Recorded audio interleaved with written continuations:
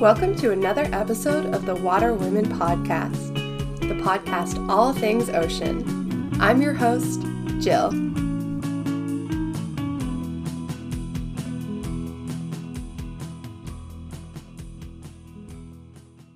So welcome to the Water Women Podcast. I will get you to start out by introducing yourself with your full name and what pronouns you prefer to use. Yeah, hi, I'm Alicia Amerson, and I go with the she, her.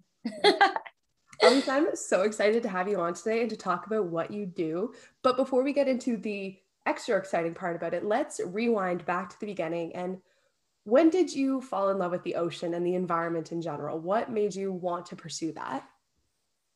Yeah, so I grew up in New Mexico, in Los Alamos, New Mexico, and it's in like high mountain deserts, and the ocean is a very far place. But I can remember being in my elementary school library, and I would check out every ocean animal book. And I remember, like, on library days, I would go to like that section of the library and pull out the marine mammal books, and I would memorize their names and the colors, and I would try to think about what an animal as large as a whale actually looks like. And I don't know, I just was so fascinated the by the animals and just the ocean in general. And so I went to after I graduated high school, I went to a university and I got a degree in biology.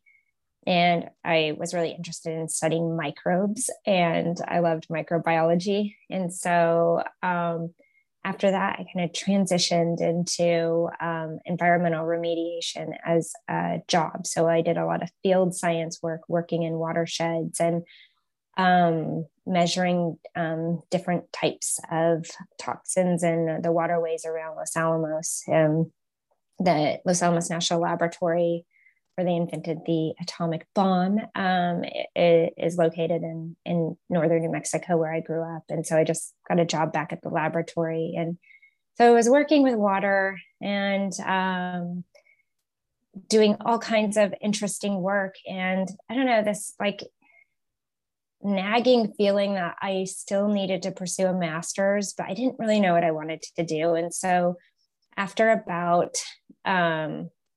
16 years of doing this work, I decided to go back and get a master's degree at Scripps Institution of Oceanography. I had moved to San Diego because I kept visiting there as a holiday, and I'm like, why don't I just live here? I love it here. And so I got a job, and then I applied to Scripps and I got in, and I did the Marine Conservation and Biodiversity degree. It's a 1-year master program. And from there, I was living in San Diego, right by the beach, going to school. And I got to learn a lot more about the general problems that the ocean faces and the anthropogenic impacts of what was happening. So from the watershed work that I did in New Mexico, and then what I learned in San Diego, is really, deepen that love for the ocean and all the connections that we have to it.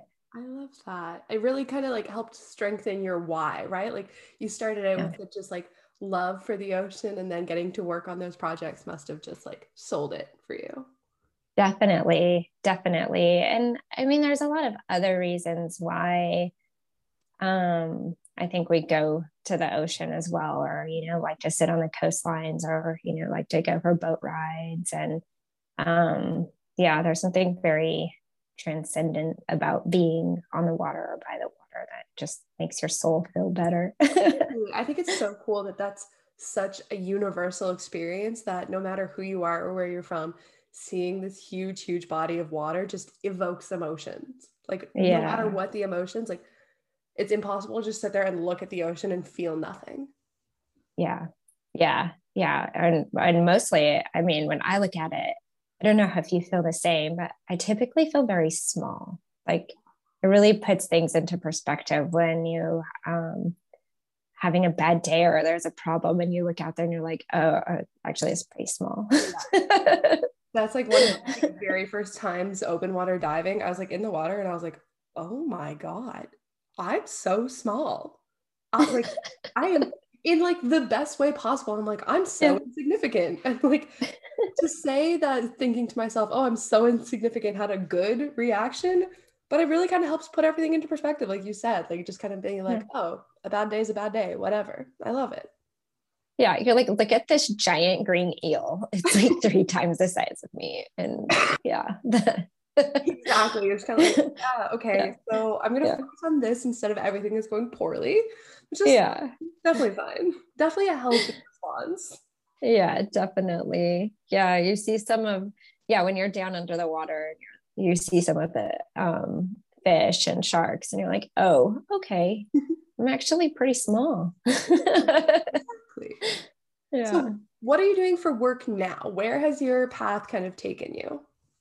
Yeah. So I work at the Pacific Northwest National Laboratory, and it is located in the Pacific Northwest, and it is one of the 17 Department of Energy national laboratories. So the US Department of Energy has these 17 national labs all over the US, and they all kind of run different missions, but we also work on multi-lab projects. And specifically, the laboratory here in Washington, there's a couple of other campuses and labs that are associated with PNNL. And I happen to work at the Marine and Coastal Laboratory in Sequim, Washington. And so we are part of the bigger PNNL laboratory, but most of our work is focused on coastal and ocean sciences. So there's eelgrass work and biofuel work and a variety of other types of chemistry, carbon sequestration, and we're also working on how to put in like energy transmission sites for different types of ocean generated energy. So like powering the blue economy applications. And yeah, so that basically what I do now is I work here at the Mackerel campus in Sequim as a project manager. And I manage the Triton Initiative, which is a marine energy environmental monitoring project for Cool. DOE. Yeah. That is so cool. So definitely a variety of different projects going on, very diverse kind of thing covering where you're working. Tell us Yeah. a little more about the Triton Initiative. When did it start and what is it? What's its goal? Yeah, yeah. So the Triton Initiative is a Department of Energy Water Powers Technologies Office funded project. So we typically call them WPTO. So the project was funded in 2015 to support technology developers who were interested in building technologies to monitor the environment around marine energy devices. And so it's kind of how the Triton Initiative launched. And it's gone through several iterations. Every 3 years, we get a merit review to kind of figure out what is the next step of the Triton Initiative. And so over the past 3 years, we have been looking at developing technology and methods to monitor around the environment around the marine energy devices. And so the reason that we need to do the environmental monitoring portion of this is really because there's not a lot of marine energy devices in the water right now. So the approach has really been like a precautionary approach to marine energy. And I guess what I'd like to do is sort of bring this back and explain what marine energy Yeah, is no, I was just gonna yeah. ask you, like we hear, I feel like the term marine energy gets thrown around, especially when you're talking about like alternatives, alternative types of like green energy. Like I feel like you hear marine energy and you're like, yeah, but like, what is marine energy? How do we harness it? Yeah, so marine energy is any energy that comes from waves, tides, or currents. And so it could be in the ocean, on a coastline, in a wetlands, and even rivers. So a lot of people don't think of a river being a place where a marine energy device will go, but you can think about the river flow. Those currents are fast and they produce lots of, they're like highly energetic. So it's a great place to put a marine energy device. So what marine energy is not is offshore wind.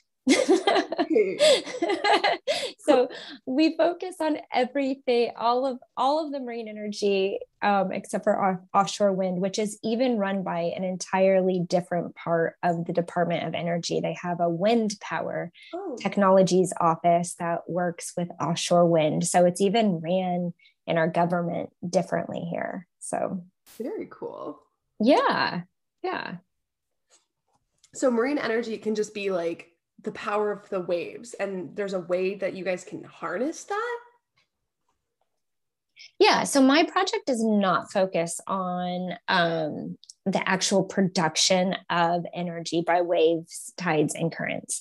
So what we do is actually build devices, technologies, and methods to understand the environmental impacts of the device. So kind of going back to the precautionary approach. So the government hasn't permitted these devices to go in. So there's very few in the water around the US right now because they don't really understand how to permit them. Like what kind of data should be collected? What are the impacts? And so PNNL, the folks at Mackerel really have been tasked to figure out how to study these stressors. And we're at the point now with the state of the science that came out last year that there are quite a few stressors that we can research. So like collision risk, underwater noise, electromagnetic fields, changes in habitat. And so we're taking those 4 different stressors and designing and implementing commercial off-the-shelf environmental monitoring technology and other technologies to kind of figure out if we put a marine energy device in the water, what might happen with collision risk, and like how could we even record a collision event? Like if a fish were to go through a turbine, like how do you even record that? And how do you actually know it was a fish that went through or a seal or, that's absolutely making me laugh. Like, I know it's not funny, but just thinking of a fish just getting like into this like turbine, I'm just like, oh, like it's one of those like, oh, ouch. No. Yeah. So the crazy thing is we have like in 10 years of research all over the world, there has not been a single collision event recorded. Nobody. Yeah. So like other countries around the world are just like putting these things in the water. They're like, let's just get on, let's just see what happens. Start producing clean energy, basically. And so even their research is not showing any collision risk. So yeah, so we are trying to work on that technology that might be integrated into a marine energy device, or how do you collect that data while the device is operating to say, oh, we are continuing not to see any collision risk. And I mean, who's to say? Maybe a fish does go through the turbine. So like, how would you mitigate that? Or like, how do you quantify that? So yeah. So how are you guys doing that? Like, how are you doing this research? Are you trying to figure that out right now? Or like, where do we stand? Yeah. So that's kind of the heart of Triton. And so there are, let's see, we at PNNL, over 69 people over this past year worked on some part of Triton. So our team is like gigantic. And if you go to the PNNL website and look up Triton Initiative, you will see like our core research group under the Triton stories, and kind of they talk like each one of the researchers has one of these core areas of collision risk, underwater noise, changes in habitat, electromagnetic fields, our scientific dive team, all of these people who really make this happen for us. And so what each one of these researchers is doing is taking what is known about the current stressor and the different types of technology, echo sounders or hydrophones or grab samples or 360 cameras. There's all kinds of like ROVs and like underwater ROVs. And so there's a lot of different ways to test. And from all of these tests, what we want to do is create a set of recommendations for each one of these stressors and say, if you want to go test this, you can collect data with this technology device using this method. So like we even have like a magnetometer to read background electromagnetic fields versus electromagnetic fields produced by the cables that'll be sending the energy back and forth from the ocean to land. So cool. Yeah. So it's super cool. Yeah. Like there is a lot of technology out there. Yeah. That is so cool that there's so many different aspects that you have to look at it, but you guys have such a large team that you're able to look at all those different things and help it move faster, help the project move a little faster. So potentially we can start to harness this energy on like a bigger scale, right? Right.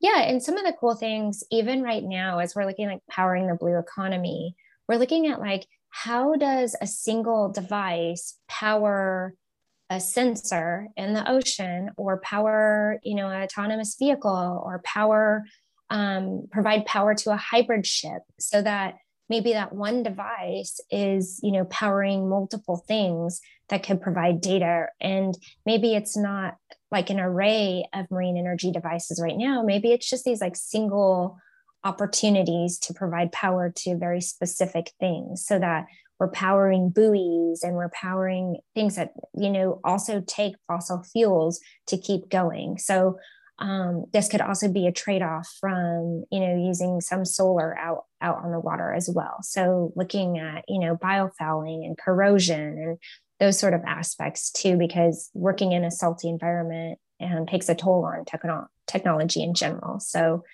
we're kind of incorporating those aspects into what we're recommending as well. Absolutely. So going back to just marine energy in general for a second, what makes it a good alternative, like compared to other green energies, and then comparative to fossil fuels? Like what makes marine energy work, and like why is it a good choice? Yeah, that's a super good question. Well, one reason that marine energy is a really awesome renewable source of energy. So if you think of something being renewable, that it's going to continue. So like with fossil fuels, it's not renewable. Like there's an end point to where there's no more. But if you think about waves and currents and tides, like we know the tides change. They even change strength throughout a month, right? Get concurrent with like the moon cycles. And so waves, storm waves, and even waves coming in at different parts of the ocean are at different strengths. And we know that there's, like the large currents throughout the world's oceans. And so we're starting to pinpoint very highly energetic wave sites and highly energetic tidal range sites. And so if we can understand these areas along our coastlines where we can put these devices, where these, obviously the devices are going to be robust, right? Because we're looking for high energy. So pinpointing these areas is really important, and then being able to capture that energy, and then and most likely an array, so something that will be multiple devices under the water that will cable energy. So it's not going to be footprint free. But as far as a renewable source, we can continue to generate energy from the waves and tides for a long time, and it's not exhaustible. Well, that makes sense. Like those tides are happening anyways. Like where I live right now, I'm in the Bay of Fundy, which is the highest tides in the entire world. And you're like how much power they have, and like don't get caught in the tides kind of thing. And to think about how that happens 4 times a day, roughly every day, for how many years, like hundreds of years, thousands of years, and we haven't figured out how to harness that power yet, or we're working on it now. But it's so cool to know that like you're using something that's going to be happening anyways. Like it's there, you might as well use it. It's not like, I feel like renewable isn't even like the accurate description of it. Like I know it is energy, but it's just like, it's not something that gets depleted and then fills up. Like it's just there. That's so cool.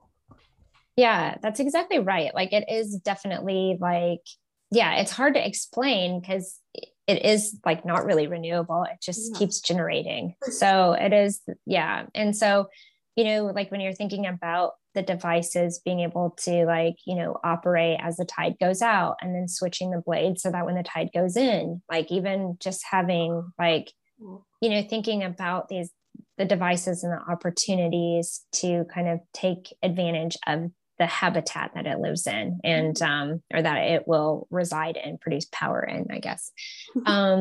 So the cool thing is we have opportunities to pinpoint these sites, like you're talking about Bay of Fundy and like the energetic resource that we have there.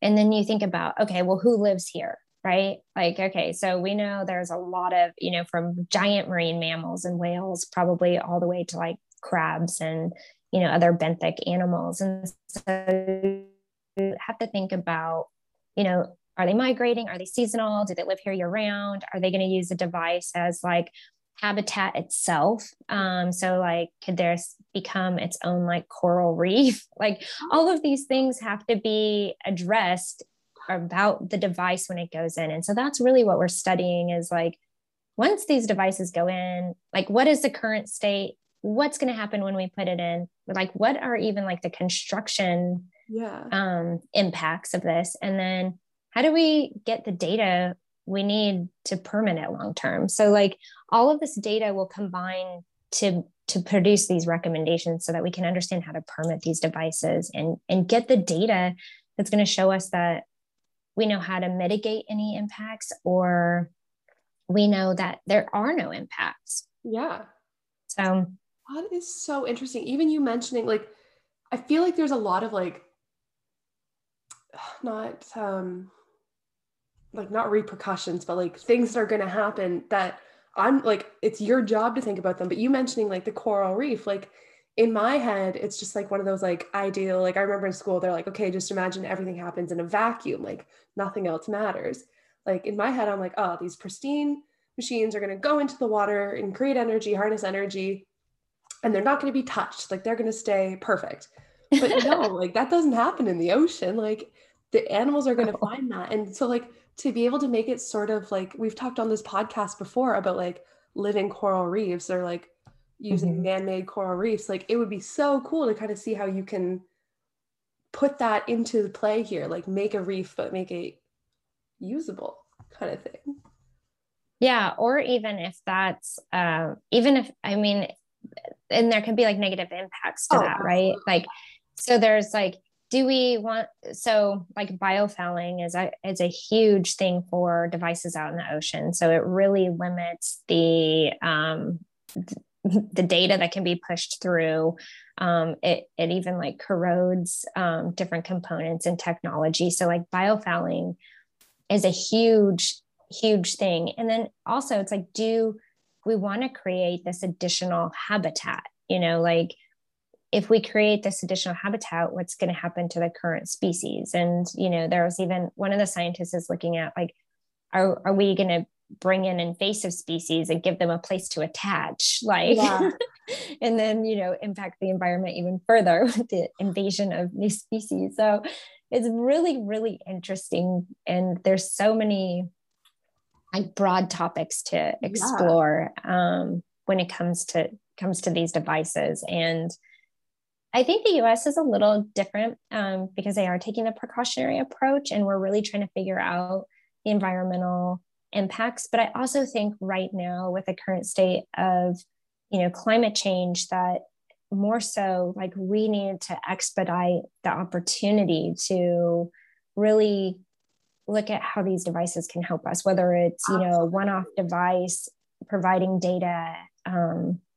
One of our really cool projects that the PI of Triton, his name is Joe Haxel, and I are working on, it's not necessarily inside of Triton, but it's still related, is building a tidal powered buoy. It's an acoustic buoy, and it'll be set out in the Puget Sound to find orca. And so the endangered species that live here, the southern residents, if we're able to detect them, the Department of Transportation in Washington is trying to quiet the sound. And so, in one way to do that, they're building a mosquito fleet of ferries that are all electric.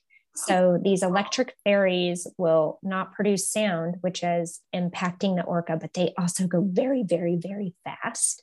And now people are concerned that there could be ship strike. And so with this tidal powered acoustic buoy, we'll be able to listen for the whales. And if they are around a specific ferry route, we'll be able to use like a cellular communication device, because we're really close to Seattle, and say, hey, ferry captain, at this buoy, we have detected these whales. And so then they can slow the ferry to a rate that is not dangerous to killer whale. And so so if you think about it, like we can have these deployed for a very long time, because there's like a little turbine sitting on the seafloor, just spinning, producing energy that's for these sensors that are on this buoy that are out there listening for whales. And then if they hear a whale, then it pings somebody like, hey, there's a whale. And then we do like this little check, and somebody says, oh yeah, that is, J-Pod, and, hey, captain, J-Pod's there. So like, it's super cool to think about the different applications that these smaller marine energy devices. So it's like great to think about global energy generation, but also just these smaller applications are just so interesting. Yeah. And like for small, I'm doing air quotes right now, but that's pretty big. Like maybe that's just because I'm a whale girl and I just love whales, but like that's a big thing, me too. to be able to like slow those ships down just based on not visual or like human monitoring, but like an acoustic buoy that you don't have to take out and replace every so often. Like it just has a constant source of natural power. That's incredible. Yeah. And we want to try to place these turbines in at depths where divers could go down and clean off biofouling, make sure that nothing is caught on them, and put them in places where they hopefully they won't get like ghost nets and those sort of things, and like be able to actually maintain and monitor them. And so we're just so excited about these different applications and how they could actually help us as be better humans in general. So like not only would we be producing clean energy, we're just acting better in our environment. So super awesome. Timeline wise, what do you think, like in an ideal world, when do you think marine energy would be used for something like that, with the acoustic buoys and something like that on a large scale? Like when do you think that's going to be kind of plausible? Like obviously a lot of work to be done with where you guys are like looking at the pros and cons kind of thing. Ideally, what would you think? Yeah, so we have done almost all the research already, field research for the 4 stressors that I mentioned. We have one more test around the CalWave. It's a wave energy converter that's being tested off the Scripps Institution of Oceanography's Ellen Browning Memorial Pier. And so that CalWave WEC is testing for the first time. So it's going to go underwater there. And CalWave as a company has been super awesome. They are allowing us to actually go conduct our research for changes in habitat. So we're going to be deploying a 360-degree camera to look at the moorings, to look at scouring around the mooring and how that might change the habitat. And then we're deploying some acoustic buoys to record the actual device, because one of the concerns is that these devices will be operating in a range that marine mammals talk to each other. So like we have to record that and understand like what that is. And then there's other devices up in Alaska at the Tanana River. We've conducted research at the Tanana River site with our partners at the University of Alaska Fairbanks. And we've also conducted some collision risk at the tidal turbine. So we did collision risk studies up there, and then we did collision risk and underwater noise studies at the University of New Hampshire's Living Bridge in Portsmouth, New Hampshire. So we did a lot this year to actually start collecting data around the devices that are available. And so a lot of these devices are going there's other devices going in at the Wave Energy Test Site at that the US Navy operates in Hawaii. So there's a bunch of different types of wave energy converters.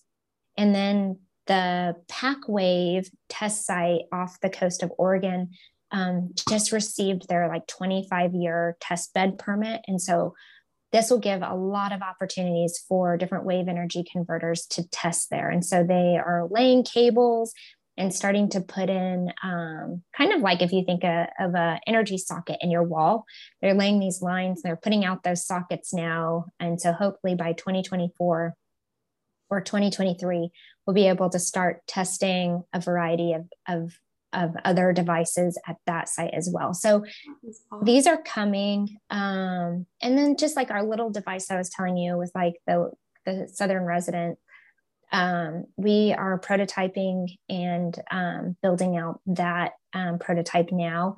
And we will have like a prototype to put in the water probably within the next year and a half or so. So I think so cool. I'm still blown away by that one. And that's not something that is specific to that location. Like I know the Gulf of St. Lawrence, also near where I am. Actually, a previous water woman, one of my friends, Gina, she's doing research on the North Atlantic right whales up in the St. Lawrence, Gulf of St. Lawrence. And cool. Acoustic monitoring. So to be able to have like marine power like that, like that's not something specific to one area. Like that's something that can be put to use in so many different areas. So I'm so excited. So you said you're prototyping that right now? Yeah. And that would be like the goal is to be able to, use these types of devices in more places to help with ship strike or with helping with fishing or helping with, there's like so many different things, whale watching. There's a lot of uses where we can, identify whales in an area and help to have less of an anthropogenic impact on their livelihoods, because typically most whales in an area are migratory. Like they're only there seasonally. So it's like, how do we work with them while they're in this area? Because they're giants. I love it. So if someone was listening to this and was like, okay, this is the coolest thing I've ever heard, which they all should be thinking, and wanted to go into this field, what would be your piece of advice for a young girl who was like, this is what I want to do? Yeah. Okay. So hold on. I actually wrote down a bunch of things. So like, I'm just going to pick a few that I wrote down here. Well, just so you know, when I started managing this project, I had no idea what marine energy was.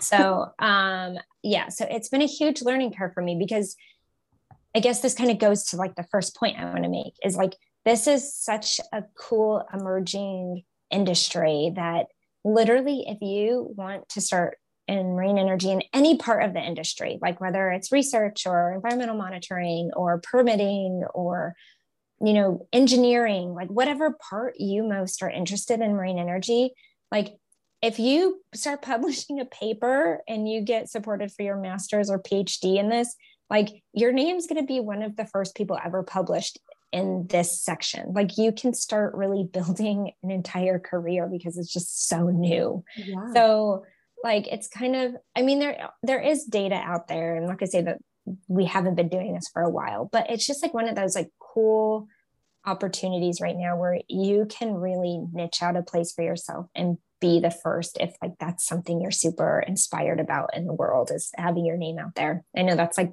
something with like Instagram and all these other things that people really enjoy. So if you're really into that, and if you just like marine energy and you want to be part of something cool that's happening, there's so many awesome teams. But what I would say is find one of those topics that you love about marine energy, whatever it is inside of that industry that you love, and then seek out an internship. So most of the 17 labs under DOE are doing something with marine energy. There's like a top 3 lab, like Los Alamos, NREL, and PNNL that are working on this. So we have a lot of partnerships with sister laboratories, but I would say PNNL is probably one of the lead, and NREL is one of the leads in marine energy. So reach out to anybody working in marine energy at one of these national laboratories. All of the internships that you can get through this will be paid. So like, I don't know if you're familiar with marine mammal research, but like if you're an intern in that area, you never get paid. Yeah, no, big no. So yeah, so working at a national laboratory, you will get paid for your internship. And if you do a super spectacular job and like hit it out of the park, most likely they're going to ask you to return. And most likely they're going to ask you like, or, you know, even if you want to return, there's always going to be an open door for you at a laboratory. So that's really cool. So reach out to anybody in marine energy at these laboratories, ask for an internship. And then if you're kind of wondering what skills you need to have, data analysis, software, hardware development, sensor integration, biological methods development, report writing, proposal writing, working on research vessels, like, so having that boat time, super important. And then understanding the marine environment. So if you want to become an electrical, mechanical, or physical engineer, you really need to understand, how do we put these devices into this salty environment? Like once things get wet, like electrical standards change and safety and mechanical standards change. Safety is totally a different level of concern when you put stuff in a water. And then know how to program, know a lot of different programs, and know how to program in different programs. And most of the people I work with are engineers and scientists. So you can find a lot of their publications out there and start reading about it. And then always asking somebody, how do I get involved? Tell me about your work, and having just communicating with them and similar to what we're doing right now. So just ask somebody. They love to talk about what they're doing. I love that. That's all fantastic advice. I feel like it is really important. Like, I feel like a lot of times the advice on here is always very good advice, but is usually like, go for it. Like, you can do it. And I really like that this is like, head out of the clouds, like have these skills. You need skills, you need to put the work in. And I love that advice because it's so important. You can't just, you should always apply to jobs that you might not be fully qualified for, but have some qualifications, man. Like, do the work. I love that.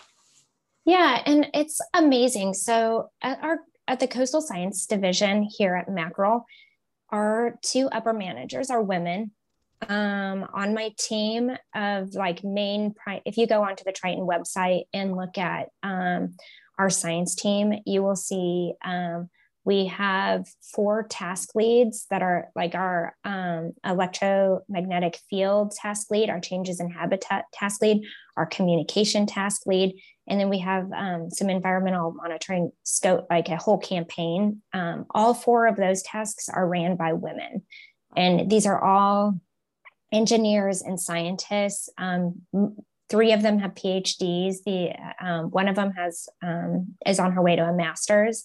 So these are amazing women working in all of these like hardcore engineering topics. So don't be like, kind of the go for it thing is, don't be afraid to do engineering, and don't be afraid to be a scientist. Like you got this. Like, absolutely. There's so many qualified women that are doing this. So yeah.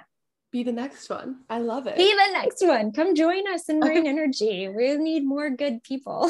I love it. Is there anywhere on social media people can follow along with the Triton Initiative or yourself personally? Yeah, sure. So you can follow the Triton Initiative on all of the PNNL websites. So our PNNL comms team is amazing. They completely support our project. So PNNL is the Pacific Northwest National Laboratory, and they are on Instagram, Twitter, Facebook, and LinkedIn. And then you can go to our website. It's pnnl.gov/projects/Triton. So long, but that's where you can find us. And then for me personally, I like to connect professionally on LinkedIn. So Alicia Amerson is where you find me, and you'll see my connections to PNNL there. And I'm happy to connect anytime on LinkedIn. Perfect. And that will all be linked down in the bio of the podcast as well. Alicia, thank you so much for joining me today. It was absolutely awesome to get to talk to you. And I've learned so much about the marine energy field. And honestly, like a few minutes ago, I was like, I could go into this field now. Like I'm so inspired. So I really hope that some of the people listening are. Oh my gosh, Jill, yes, do it. We want you to come join us. Like the more the merrier. So it would be wonderful to have you. I think you should totally do it. I love it. Thank you for listening to another episode of the Water Women Podcast. I love sharing these stories with you, and I love that you love to listen. Make sure, if you like the podcast, you're leaving a review and liking and subscribing to the podcast. It really helps us out. You can find us on Instagram and Facebook at Water Women Podcast, and on Twitter at Water Women Pod. You can also check out more from us, including quizzes, blog posts, and shop our site at waterwomenpodcast.ca. Thanks again for listening, and until next week, stay salty.